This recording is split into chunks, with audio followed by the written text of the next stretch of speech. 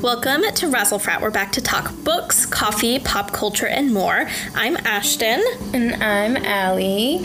Hello again. It has been approximately, 2 days since I saw you last? Yeah, just about. So we're gonna jump right in today because we're starting very late, because of me. For many reasons, so mostly technical difficulties, because my life is just one big technical difficulty these days. But how are you doing since I last saw you parting ways at Penn Station? Oh, good Lord. I did not think I would be back to Penn Station so quickly after we bid each other adieu at Penn Station. It was kind of a crazy weekend for me and Allie and our friend Megan, friend of the pod. Megan, we had a beach vacation planned, and we never got to our destination, our original destination. R.I.P. Yes, R.I.P. indeed. We wanted to go to Myrtle Beach, but because the pilot was late and then due to inclement weather, our flight was canceled after we sat on the tarmac for about 4 hours due to lightning. They legally couldn't move the plane. So our flight was canceled. We weren't able to get another one back out. Mine and Allie's bags got quarantined on the ramp, air quotes, the ramp, for literal days. And we just got them back yesterday, which is about 72 hours from when we dropped them off at baggage. We tried to make it the most of the weekend, and That was 72 hours? I don't know, Friday to Saturday, Sunday to Monday. Yesterday was Tuesday. Right. 96 hours. 4 days. Oh my god. What is this, Criminal Minds? 4 days. Yeah, I know. 4 days. The first 48 when our bags went missing. But we just gave up hope. we got them back unharmed. But 4 days late, we went to Atlantic City instead, because we are local to New Jersey, like New York. So that was, we salvaged what we could. We went dancing, we had frozen daiquiris on the beach, and we did some reading on the beach. It's not as fun as it sounds, but we tried to make the best of it. Yeah. So that's what happened to us this weekend. Yeah. I don't know. I don't even know what to add to that. You kind of said it all. I mean, we could talk for a long time about it, but we told ourselves we wouldn't. Yeah. I think we've given it enough of our attention. Yeah. Ashton was gracious enough to give me my bag back today because she went to New Jersey to retrieve it yesterday. So, I'm just getting mine, and I'm packing it up tomorrow to go away for Memorial Day weekend. Just in time. And I'm not a girl that likes to live out of a suitcase. Not saying I don't like to travel, but I am definitely high maintenance. So it's been weirdly rough for me. But I do have some good news on my life updates. So officially after Labor Day, Memorial Day weekend, I will be starting my first official foray into the publishing world. I'm not going to disclose where I'm interning, but I've snagged a summer internship, and so I'm not going to just be like some student just roaming the world and questioning life. We'll save that for the fall. So that's exciting. I'll be back on the grind of 6 days a week between that and my job that helps pay rent. But I'm excited. That's really exciting. I mean, publishing is, I think we said it before on the podcast, but it's like you have to have an internship or two. Like, that's a basic requirement for entry-level jobs, which is shitty, but it's the way it is. So it's a really exciting break. Yeah. It really is. Yeah. I'm just picturing that movie, which I haven't seen, but I know the preview of, The Intern, where it's, Robert De Niro is the intern, and he's, 70, and he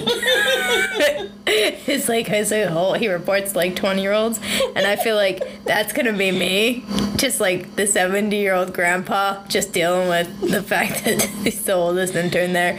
I'm not saying I'm 70, but in my heart of hearts I am. possibly Robert De Niro. So, Yeah, you might be the oldest intern there, but you never know. When I did my internship, we had someone who was like 37.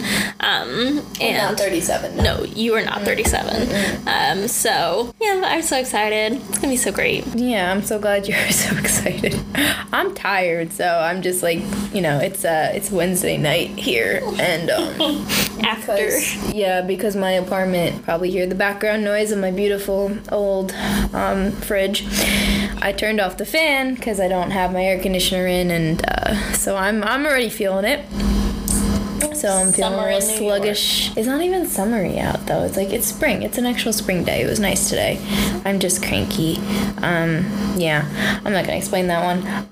So those are our life updates. But good news is, despite being stuck on the tarmac for 4 hours, I did finish a whole book. Yes. So what have you been reading? I guess I'll let you go first on updates.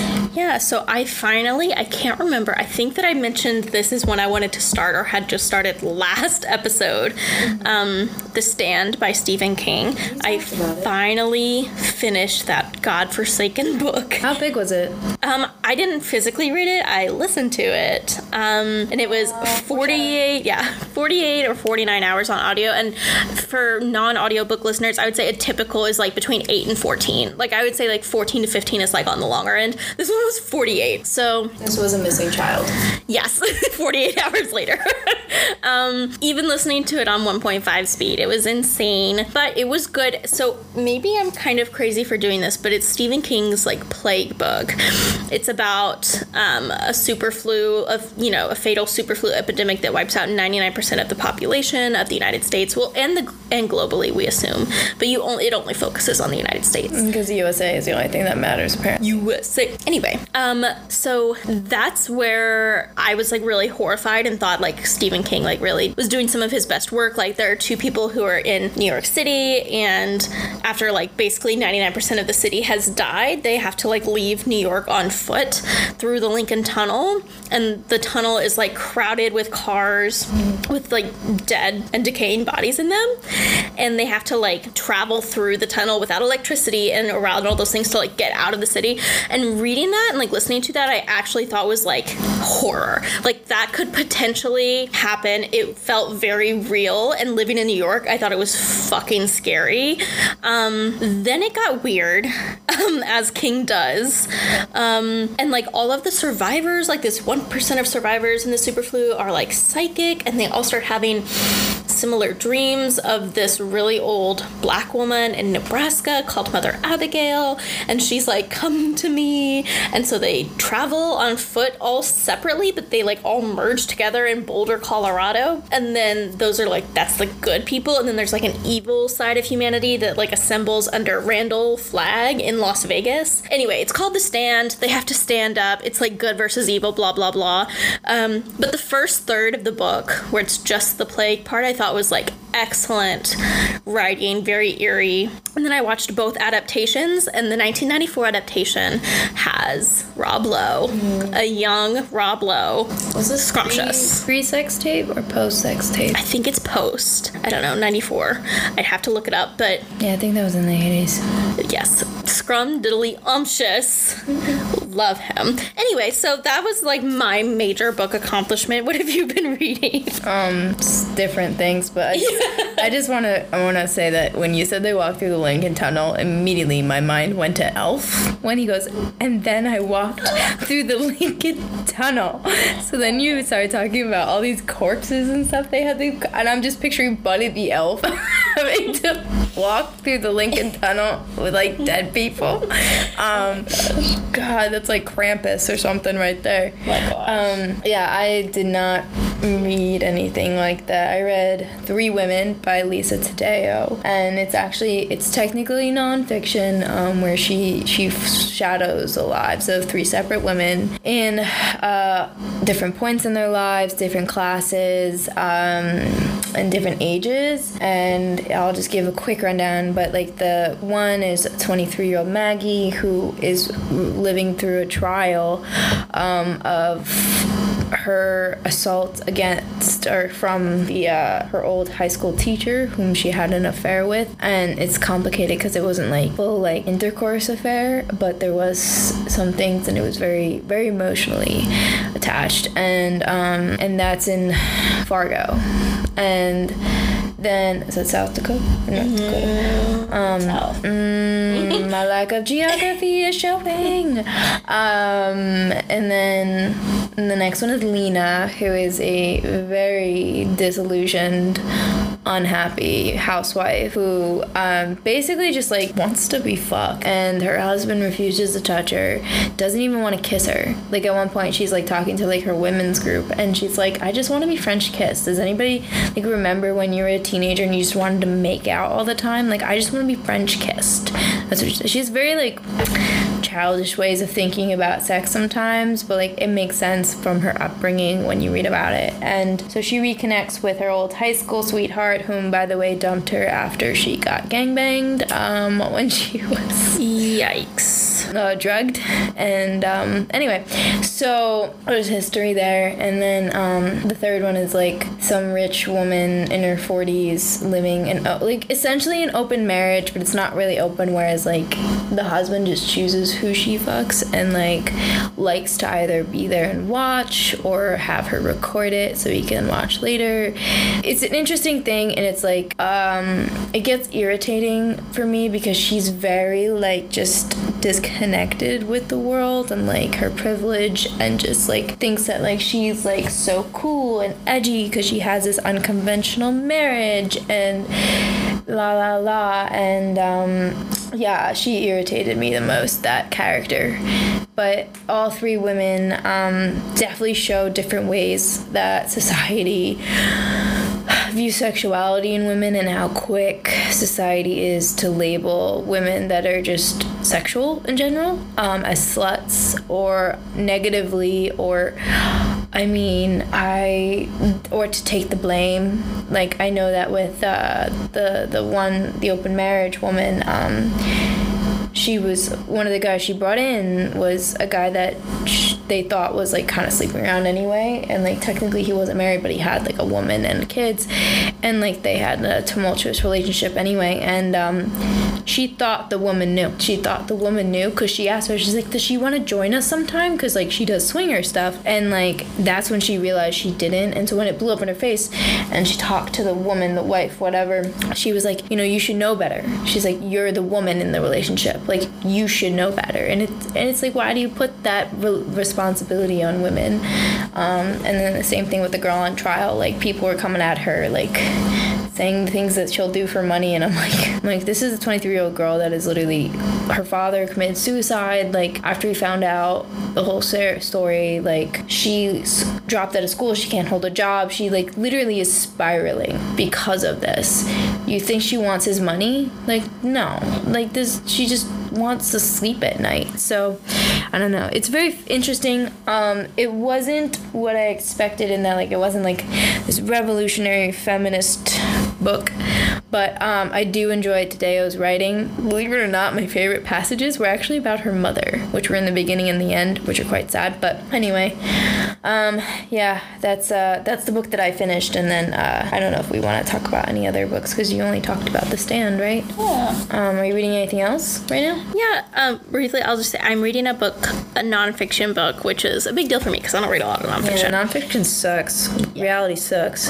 Also, I didn't realize Three Women was nonfiction. I thought it was a novel this whole time. So. I didn't either until I read the intro. Does it read like a novel? Yeah, it does. Interesting. Oh, okay. So I'm reading a book called Entangled Life, and get this, the guy's name, I fucking love it, is Merlin Sheldrake. Oh my god, he's a wizard! Literally. And he is oh my gosh, I think the term is mycologist. He like studies fungi and mushrooms. No, it sounds weird and gross, but it is so interesting. He's a brilliant writer. He is like making me care about fungi. Like, I'm coming away from this book, I'm like, yeah, people don't give them enough credit. They're incredible. They basically sustain our entire ecosystem and our planet. Talking about fungus like it's like a race of people. Okay, but so here's the thing. He, like, bends your perception of, like, what is plant and what is animal, and, like, thinking about, like, fungi don't have brains the way animals and people do. I know it's a podcast, you can't see me, but I'm, like, very animated about this. And they, like, play with our perception of, like, what is intelligence and what is intelligent life, because they can problem solve and, like, go through mazes the way rats can. They will, like, grow to, like, adapt. I don't know. They're amazing, and this guy is making me care about them like they are, like, my pets. I'm, like, very interested in this book, and it's beautifully written, so I highly recommend it. It's Entangled Life by Merlin Sheldrake. Plus, that name is just fucking awesome. And his author photo, he's got, like, dark curly hair and, like, a scarf. Like, I think he's British. I'm obsessed with this man, and his, like... He's got a scarf. He's British. I just think he's so cool. His name is cool. His line of work is cool. Like, I'm not a scientist because I'm dumb and can't do math. And my mind doesn't really think that way, but he, like, breaks it down into, like, terms that, like, an English major will understand, which I appreciate. And it's very literary in a lot of ways. So, I don't know. I feel like... And I've been reading it a lot outside, like, surrounded by, like, trees and stuff in the park. So, I don't know. I think it's, like, very interesting. And I recommend it. It's, like, light nonfiction. Yeah, catch Ashton this summer, naked in the park with the woods, running through the trees. With my fungi friends.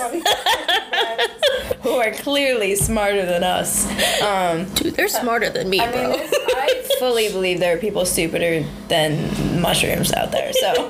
Yes. Yeah, that's cool though. Did you pick that up for work? Is that why? No, I came across it in the Chelsea Market bookstore, the Postman Books. Yeah. It's, like, on their, like, notable nonfiction, and, like, has been for a while, and I saw it, and the cover is very striking and, like, colorful, and the subtitle, I can't think of it right now, but the subtitle was like, oh, interesting. It's all about how, like, fungi change our minds and shape our world or something like that. And drugs.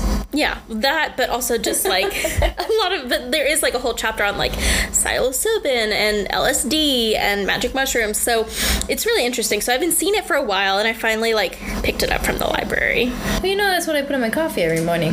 Adaptogens. Yeah, I love adaptogens. Different types of mushrooms. Yeah. Well, very cool. I'm not reading anything that smart. I just started a collection of stories by Sandra Cisneros. I'm sorry if I pronounced that incorrectly.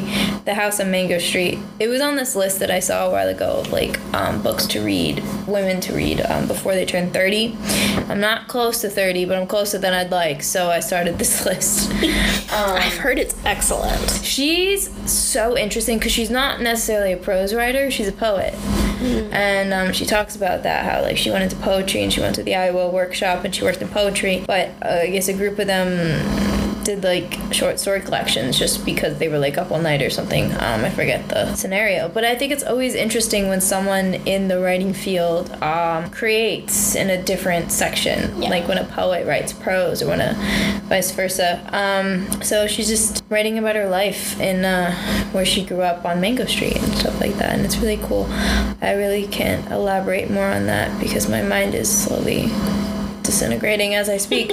But yeah, and then I also finally finished The City We Became. Did you like it? Jemison. I did. I enjoyed it a lot. I've heard really good things. It's fabulous in that, yes, it's sci-fi fantasy.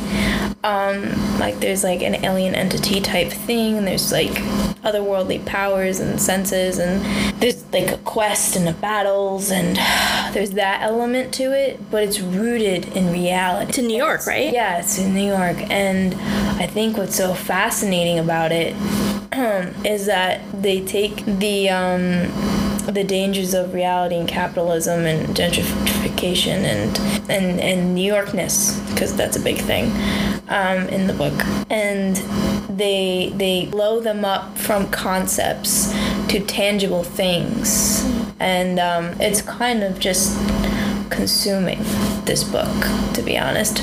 It's slow on the pickup because there's a lot you kind of have, like, if you've ever read sci-fi or fantasy, if you're just thrown into it, you're like, what the fuck is going on? But I really enjoyed it. I mean, once I got into it, very hard to put down, and I'm looking forward to the sequel. I think it's coming out this summer or fall. It's coming out this year, though.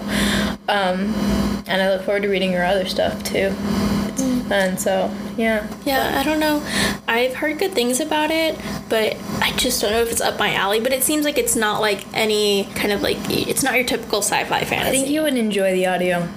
Probably. Yeah. It's a book that I can see you listening to on audio. And then, and speaking of audio, we're gonna segue smoothly into what we want to kind of talk about today.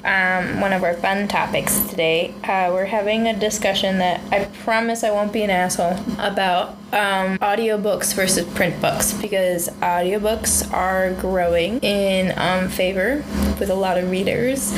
They're bringing in non-readers to the book world, and you listened, whatever, to The Stand on audio, so you can single-handedly attest to what it's like to listen to audiobook. I will do my best. I have tried and failed to listen to an audiobook, and I will explain that later. So, if you want to kick us off on why, what you like about audiobooks, and you know, I feel like a caveat we should say before we start is that, like, we're talking about, like, us personally, and I think, like, audiobooks, like, can be, like, the only way that certain, like, groups of people can read. Like, if you're blind, like, and you don't want to read Braille, like, you can read an audiobook, and, like, that is, like, not, like, the route in which we're, like, speaking, like, on the merits of them. Obviously, like, that's great, but, like, personally, we have very different takes on, like, how we like to read personally, but I'll just, like, throw that caveat out there. Yeah. Like, audiobooks are, like, I'm very glad they exist, and they're great for all different readers. Different readers. We're just speaking today personally about how we feel about them and our reading lives. Yes, and full disclosure, I am a self-proclaimed book snob, and as you can tell by my tone most of the time, I am sarcastic a lot, so please do not take to heart half the things that I say. I will try to keep myself in check today. Yes. Okay, I will start us off by saying, so actually the reason that I got into audiobooks was Bookstagram. I never picked up an audiobook until I joined Bookstagram. Really? And saw, like, major Bookstagrammers reading on audio, and I was like you at first. I was like, no, like, audiobooks not for me, I just can't. And then I can't remember what the first one I read was, but it took me a few books to get into it, because, like, not every book is good on audio. But now I'm, like, hooked on audiobooks, and I always have a regular book, like a print version and an audiobook going. I just love it. So I'm a big walker. We've talked about that before. I will often go on, like, hours-long walks in my free time. And I love being able to, like, walk and read at the same time. Like, if you're not walking in a straight line with no obstacles, you can't, like, walk and read a print book. Or I can't, because I'm fucking clumsy and I trip. So I really like being able to multitask and, like, go out for a walk in the park and, like, still listen to a book. Or I will, like, cook and listen to an audiobook. Or I've even, like, knit a sweater and listen to an audiobook. And so that's, like, my me time for the day. So I like it because it allows me to do other things. That's, like, the first thing that I like about it. And I have more, but I will cede the floor. I yield my time. So I'm not an audiobook person. I've made fun of Ashton countless of times for it. But I actually do respect people that read audiobooks. I understand the appeal. I understand the usefulness and the accessibility it provides for people. I just can't get into it. I'm one of those people that I loved having a book in my hand. Growing up, I liked the physical barrier, what that says about me and the need for therapy. you can deduce on your own, but I like the barrier between people. I like having something that kind of says, I'm busy right now, do not approach me. Don't fuck with me. And then as I got older, probably around like 13 is when I really started writing. I fell in love with the concept of writing and the written word itself. So that paired with reading, I think, is why I'm more drawn to the physical books, because I like to see the way people string words together, and I love how certain types of writing can be melodious. Like, I will be the first one to tell you that growing up, one of my favorite books, it was actually Lolita, and that's controversial because, like, I read that as a teenager, and, like, it wasn't to be pretentious to say, oh, I've read Nabokov. It's like, and it sounds terrible, and I know some people say it's not a justification that if he writes beautifully, the story is still terrible. I mean, for me, though, it was something that, like, I didn't throw up reading this book because he wrote so beautifully. And so I think that showcases the power of written word, and it's the appeal to it. As for audiobooks, I tried once because Ashton kept bugging me. Do you remember which book you tried? Yeah, I do. And it was Pride and Prejudice, because I was like, it's a book I like. Let me see if I can give it a go. I hated it. I'm one of those people, it took me a long time to even get into podcasts, ironically. I'm one of those people that I have a hard time focusing on one thing or another if I have something, like I can have I'm a good multitasker. Like, I can listen to music and read a book at the same time. I can sometimes, if I listen to the same playlist while I read a certain book, I can hear those songs later in life and think of that book. So I'm one of those people that can definitely do that. So if I were to listen to a book and go on a walk, you can bet your ass that I'm not paying attention fully to the book that I'm listening to. I'm watching the squirrel dry hump like a tree over there. Like, I'm not good at paying attention to things unless I have to physically sit down with it and force myself. In audiobooks, because they free you up to do things with your hands and your eyes and stuff. I'm doing great here. I can't do it. I found that I just zone the fuck out, and like, also I think it stems from growing up as a child, being read to go to sleep. So my brain will hear someone reading a book and I automatically fall asleep. Because I think I remember when I was in, I think it was AP History in high school, and the textbook was just this huge chunk of bore. And this one girl in my class that I was friends with, she was like, I found this thing online that has it all recorded. So you just have to listen, and like, you can retain it. And I was like, oh, that's perfect. I can do other stuff while I fell right asleep. I felt like lulled me to sleep. And granted, it was history, but I've tried and failed many times. So I am a print book girl through and through. I will say, I didn't say this before, I do not read literature or anything super serious on audio. The plague stuff isn't serious? It is, but it's like, it's genre fiction, right? Like, there's so much fluff in it. Like, genre fiction. Which is totally valid, and obviously I fucking love that shit. But I will say, like, you don't have to pay attention. Like, things that you don't have to pay attention to as intently, like romance books or like a Stephen King book where he's just like going on for pages and pages and pages about like fucking nothing. Things where you can zone, I mean, I love him, but come on, man. They're like, where you can zone out a little bit and then come back to the moment and be like, oh, and like you pick it up and you can fill in the blanks. Those are the kind of books I listen to on audio.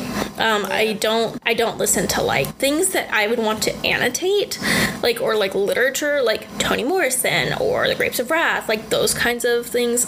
I read more than that, but like those are the ones that came to mind. I don't read those on audio because I like to physically hold it and see the way, like you said, like the way the sentences are strung together, the words that they do. Sometimes there are like visual elements on the page that don't translate to audio, like the way the paragraphs are written, especially poetry.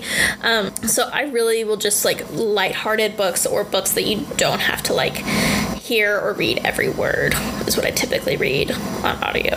Yeah, I would counter that, though. I have heard for people recommending audiobooks, they say that sometimes for classics and those kind of books that you mentioned that you don't read through audio are like sometimes easier for people that aren't natural readers, because it's the tone and the way those old-fashioned words are pronounced and just the flow of it.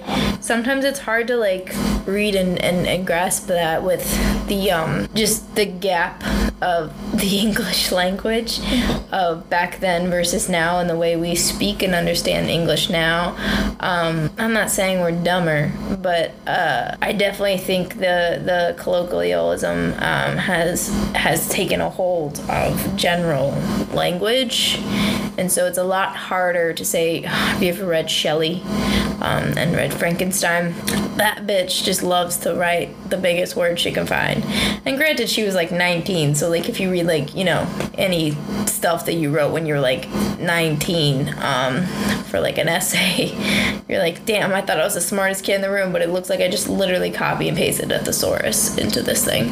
And, you know, but it's like a thesaurus from the 1800s. So, you know, it's a bit hard to kind of get through. So a lot of people, from what I've heard, recommend that for audio starters. Like if you want to read classics and do it through audio. But I don't know. I'm not advocating for one or the other, I guess. I think I just wanted to like ask for your opinion on it, because I know I joke, but, you know, I would have loved to be able to maybe someday, maybe when I'm older or something, I can handle listening to audio. I would get through hella more books. I'm going to get through a decent amount now, but I would get through so many more books at once if I could. Also, my back would probably not hurt as much because I'd take a book with me everywhere.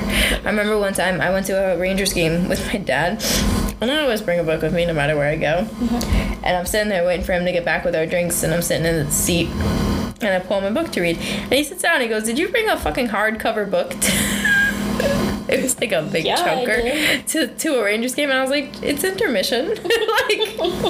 And he's like, "You carry that giant ass book?" I was like, "It's what I'm reading right now." Like, I don't even think about it, but I realized, like, I probably could, like, walk around with hella cute purses if I didn't lug around these chunkers with me all the time. No, I've literally said that. Like, anytime, like, like when we get a cute person at work, and, like, the mini purses are really in style right now, and I can't because I always have to take my fucking wallet's bigger than most of them anyway. But besides that, I've always got, like, a book or two on me at all times. Yeah. Plus my audiobook library, like, on my phone. Like, I always have a book with me, because you never know, especially in New York, like if your train's going to be delayed an hour and you're in between stops so you can't get off, or, you know, like you just never know like where your day's going to take you. So like I always have a book with me.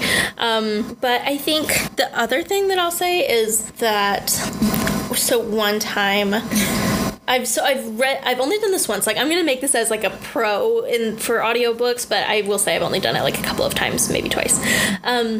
Is listen to, like, a hashtag Own Voices novel read by the author. So it's literally the author's voice. Like, it takes, like, Own Voices to, like, a whole new level. So the book that I did this with was The Undocumented Americans by Carla Cornejo Villavicencio, which is the best nonfiction book I've ever fucking read in my life. I love that book. I love it so much. I listened to it and then I went and bought it like on paperback the second it came out, because it is fantastic. I could talk about it forever. But the whole book is read by her. So normally, even though I listen to audiobooks at like 1.5 or 1.75 speed, I listen to this at like a normal speed to just hear how it sounded in her words. And it just was so much... It was just such a different reading experience, and I think that it was really beneficial to hear, like, the author's inflection on her own words and where she took natural pauses in reading her work, where you make those decisions for yourself when you read a print book. So I thought that was a really interesting experience, and I really, really liked doing it and hearing her voice, and I've since read the book. and I can like kind of hear her voice. But to just hear it the way the author intended and imagined it is like a really cool experience, I think, especially for books that talk about like racism and classism, and like hearing her experience firsthand, I think was really unique. And like I said, like I've only done that with her, and then I had listened to a Toni Morrison book on audio, read by Toni Morrison, and I love Toni Morrison's voice, and that was a different experience reading the book for the same reasons. So I don't want to do it often because it is really heavy, and it's like a whole experience you have to be really present for, but I do recommend it, and I think that that's like one of the cool things about an audiobook that you can do. What book was that by Toni Morrison that you listened to on audio? I listened to some of Sula on audio. When we read Sula, I read parts of it, and then I listened to parts of it. And I mean, I read the whole thing, but then I went back and like listened to some of it on audio because it was like recommended for me. And so like hearing the way that Toni Morrison says the characters' names, or the way, because oh my gosh, what's her name in Sula? It's like Piccola. Are you talking about Sula, or are you talking about Bluest Eye? I'm sorry, Bluest Eye. Bluest Eye. No. Sorry, Bluest Eye. That's what I mean. When I got my Morrisons mixed up. In Bluest Eye, I wanted to say the character's name like Peccola or Piccola. Like she says it Piccola, so I wanted to say it like Peccola. I don't know. In my head, it sounded Piccola. Yeah. So like it sounds obvious once I hear her say it, but just like small details like that, or yeah. I don't know. It's just, like I said, I just fucking love Toni Morrison's voice, so I'll take any excuse to listen to it. But I don't know. It was like a different experience, and I think I benefited from it. So I'm gonna put you in a quandary. Okay. So if you can listen to an infinite amount of free audiobooks, but only one printed book is available to you for the rest of your life, would you choose that?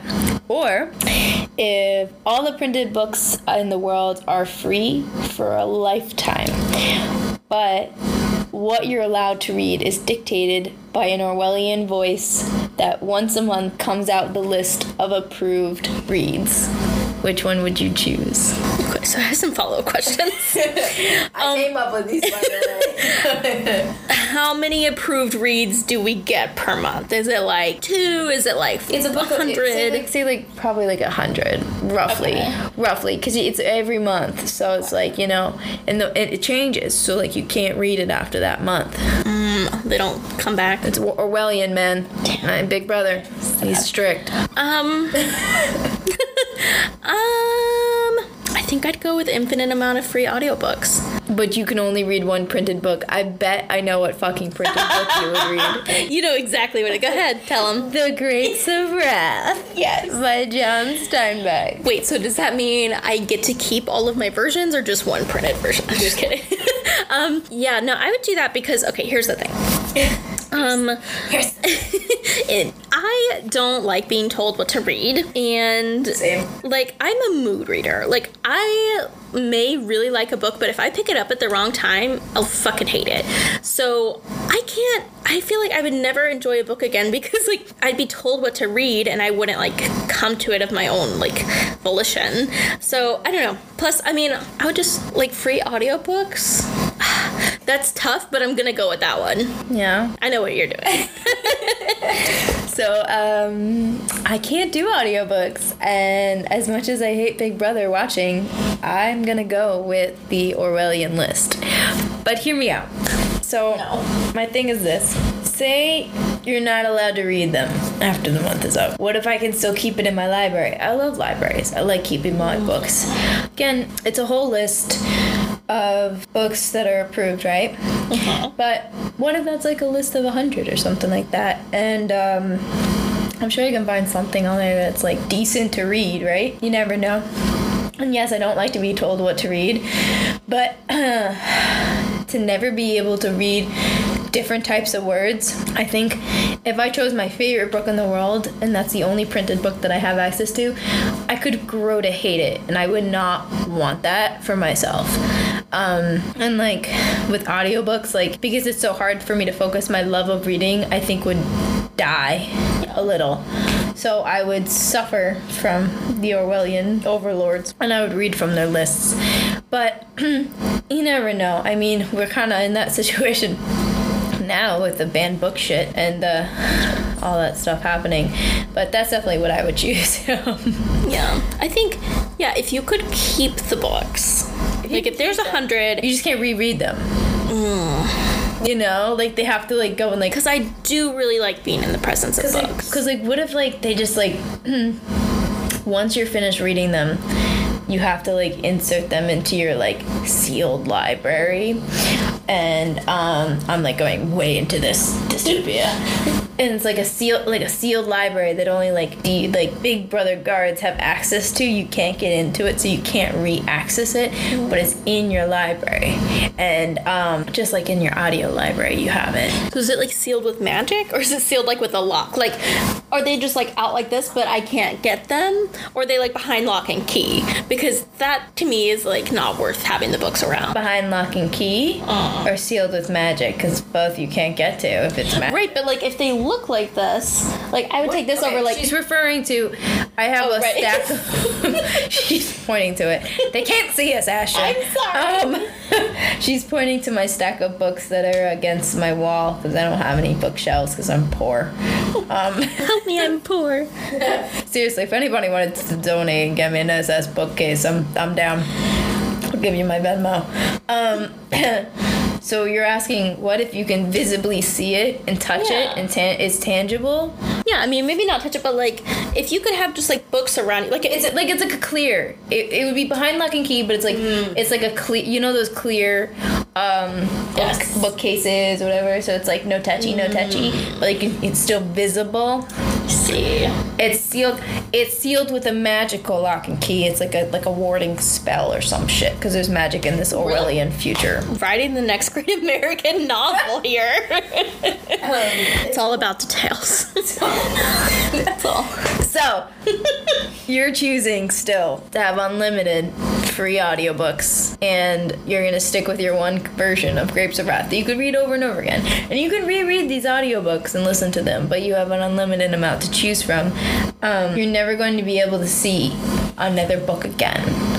Like, you're not allowed to go over to a friend's house and be like, what's your printed book? Like, you can't. Like, it's your book, and that's it. Whereas, like, I'm choosing to let Big Brother give me a list. What if he gives you, like, car part manuals?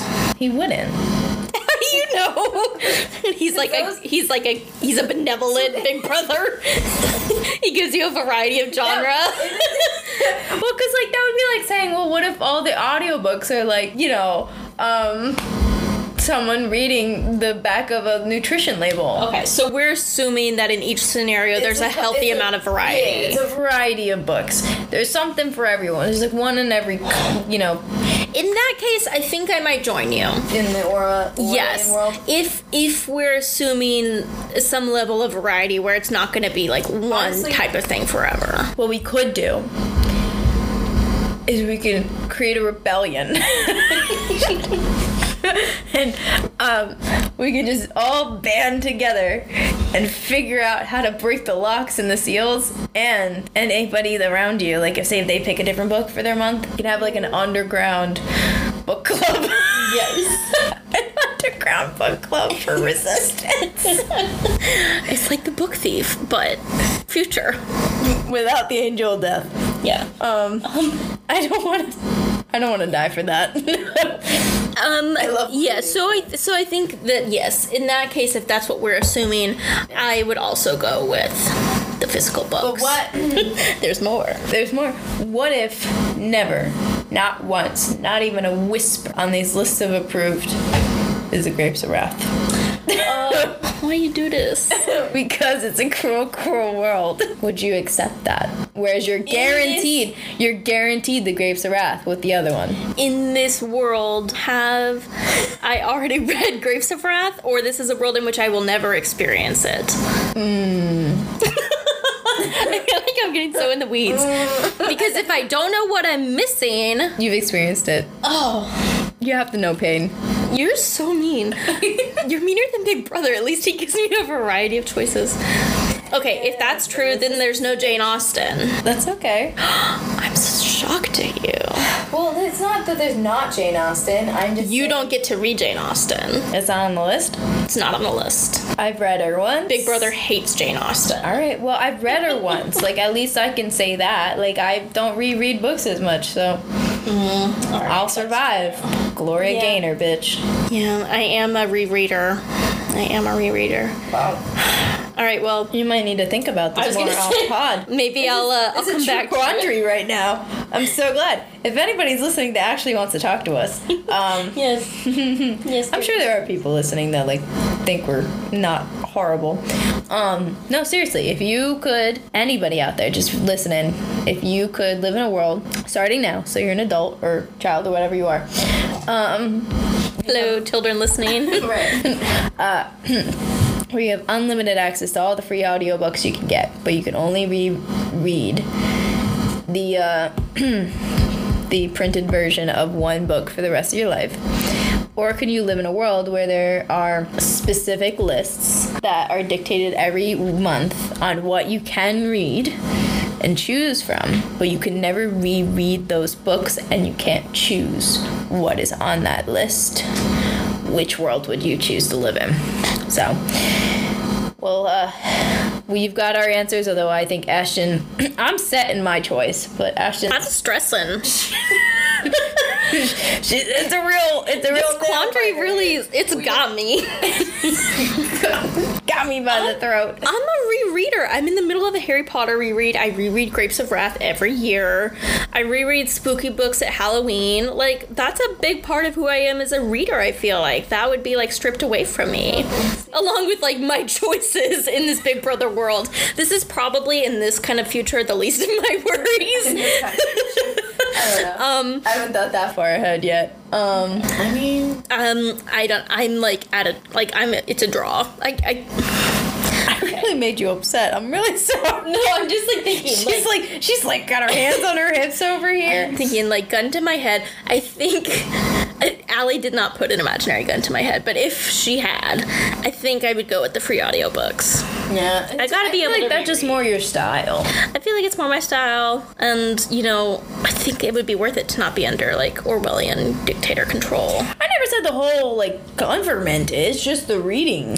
Oh. You never know. All right, well, we're not gonna... Okay, my final answer is audiobooks. All right, that's your final answer. Thanks, Bob. All right. Bob! Wrong game show host. Which? I said Alex. Like Trebek. Oh, isn't that Jeopardy? Yes. Is there a final answer button in Jeopardy? Probably.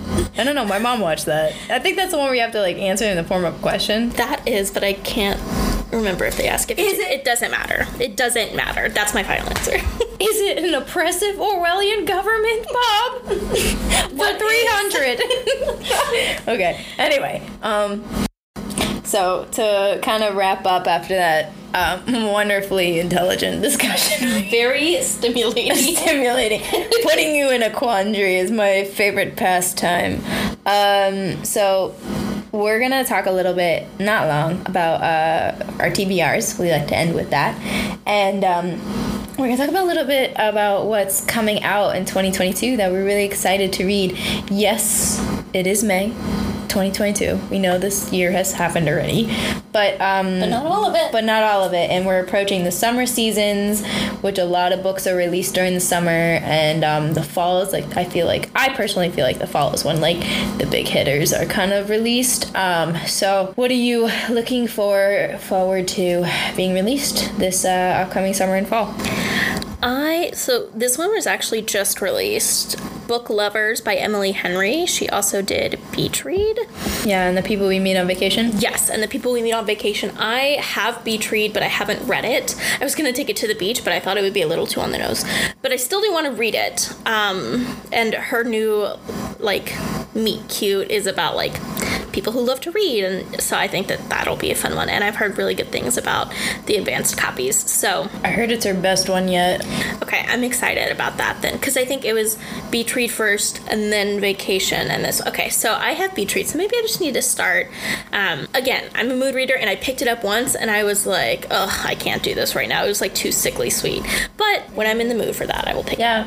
I heard that she's definitely like formatting, whatever you want to say, the romance genre. I have not picked it up. Maybe I will someday. I did get it as a gift for someone that I know would like it. Beach read? Yeah, I got it as a gift for someone that I know would enjoy it because she likes that kind of cheesy shit. I do like cheesy shit every now and then. I'm not heartless all the time. But I am personally looking, and I will go absolutely ape shit over this. And like, I'm one of those people that like, I'm not good at contemporary, and it's worked out well for me so far. Not because like I'm not up to date with things, but because then I don't have to like wait for pre-orders, and like I don't have to spend like thousands of dollars. You don't spend thousands of dollars on books, that's exaggeration. On like hardcovers, and like I like to wait until the soft cover comes out. Paperback. It's been a long night. I knew you meant. And I think I'm gonna have to get this right when it comes out. I mean, like, I'm still online for a book that came out this year. It came out in like January. I'm like number like 163 in the library for a book. So I hate getting books once they just came out. But anyway, the suspense is killing you. I know it's killing me. I can't wait for Hellbent by Leigh Bardugo.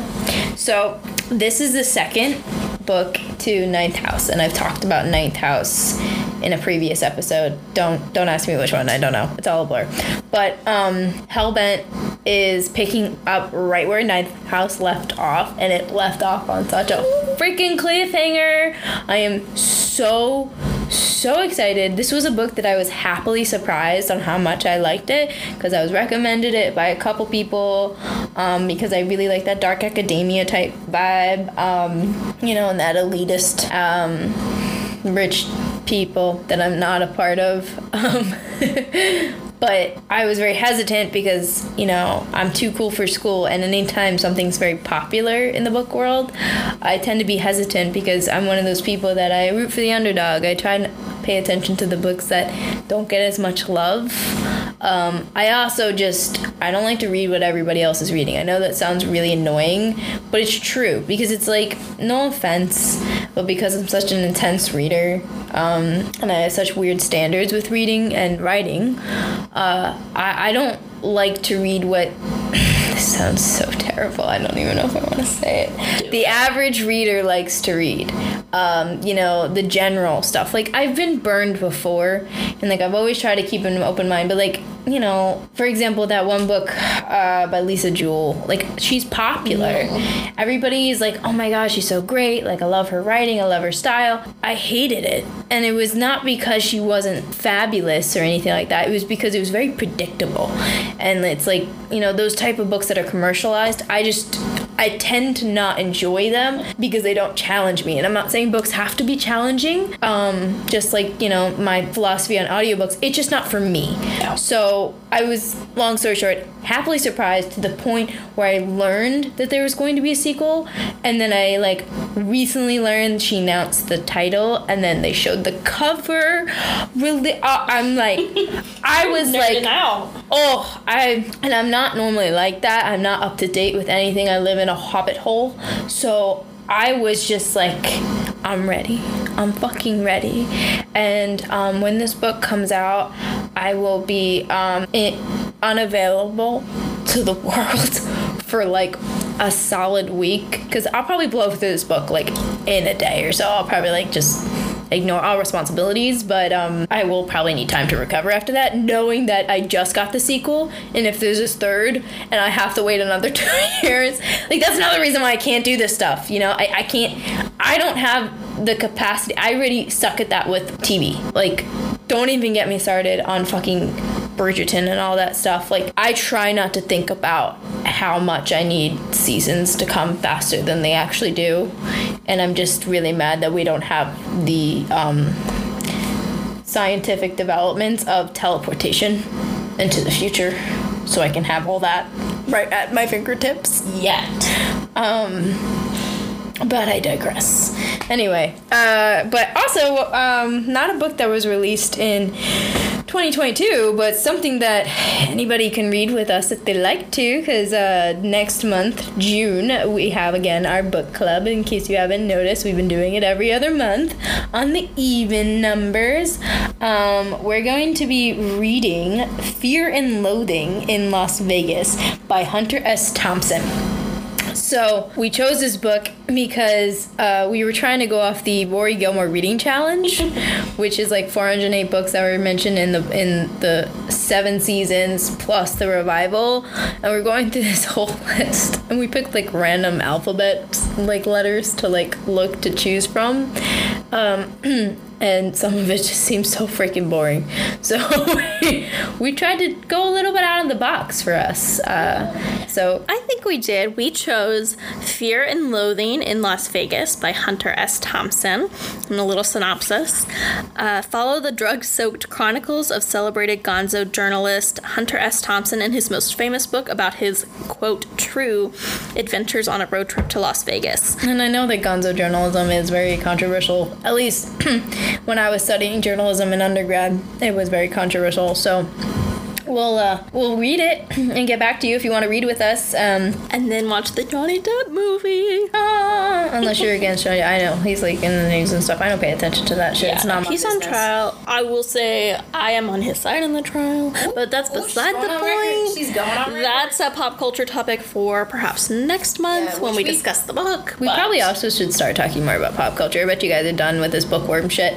Sorry, not sorry. But anyway, be sure to follow more of our bookish antics on our book Instagram accounts at There's Ink on My Hands, all one word, and grapes_of_ash. Share this Razzle Frat podcast with friends, lovers, even your enemies, because just do it. Just do it.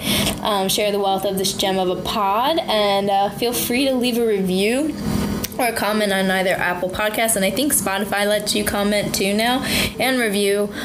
Reviews help. We have like a couple reviews, no comments, which I'm okay with because I'm scared of comments. Yeah. But if you're nice, leave us one. Leave us nice comments. We love, and you want to talk to us. Hi. So come for the books, stay for the coffee-fueled conversation, and now we shall bid adieu to you. That's Razzle Frat.